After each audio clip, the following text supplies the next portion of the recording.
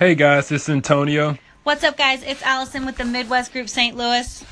And today we are going to be talking about... Tesla!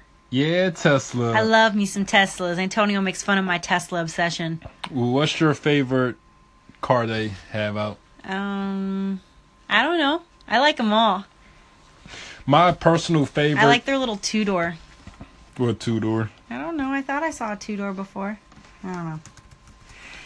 Well, my favorite Tesla car is the van they have out. I love that van. I just call it a van. It's supposed to be an SUV, but I love it. It looks funky. It's spacious. Okay. I'm actually probably going to drive one maybe next year just to see how they drive.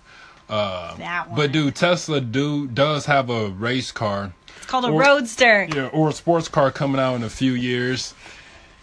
I knew I made a two-door. Yeah, it's going to be a beast. I can't wait till it actually comes out. 1.9 0 to 60, 1.9 seconds. Oh, okay. I'm done. We're done looking at that. Let's but talk about we're not going to be talking about the average Tesla today.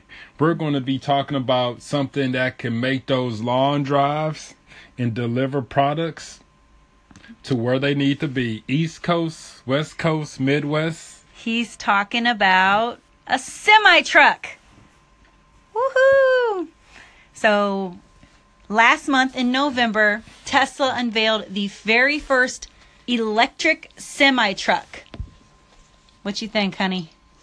I was kind of shocked. I was watching the event, and then I turned off, and then my timeline started blowing up, and all this stuff about Tesla creating an 18-wheeler. This is going to be amazing. This thing gets 500 miles per charge. Full battery charge at 65 miles an hour. Yeah, 500 miles. That's super far for that.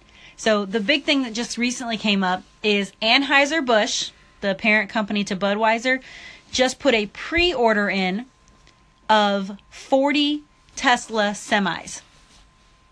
They're funky looking, but they have standing room in the cabin. It's one seat. There's not two seats. So it's centered driving, so it's perfect viewing. You can see the monitors on the picture here, but there's two monitors in there. And the glass is like shatter resistant.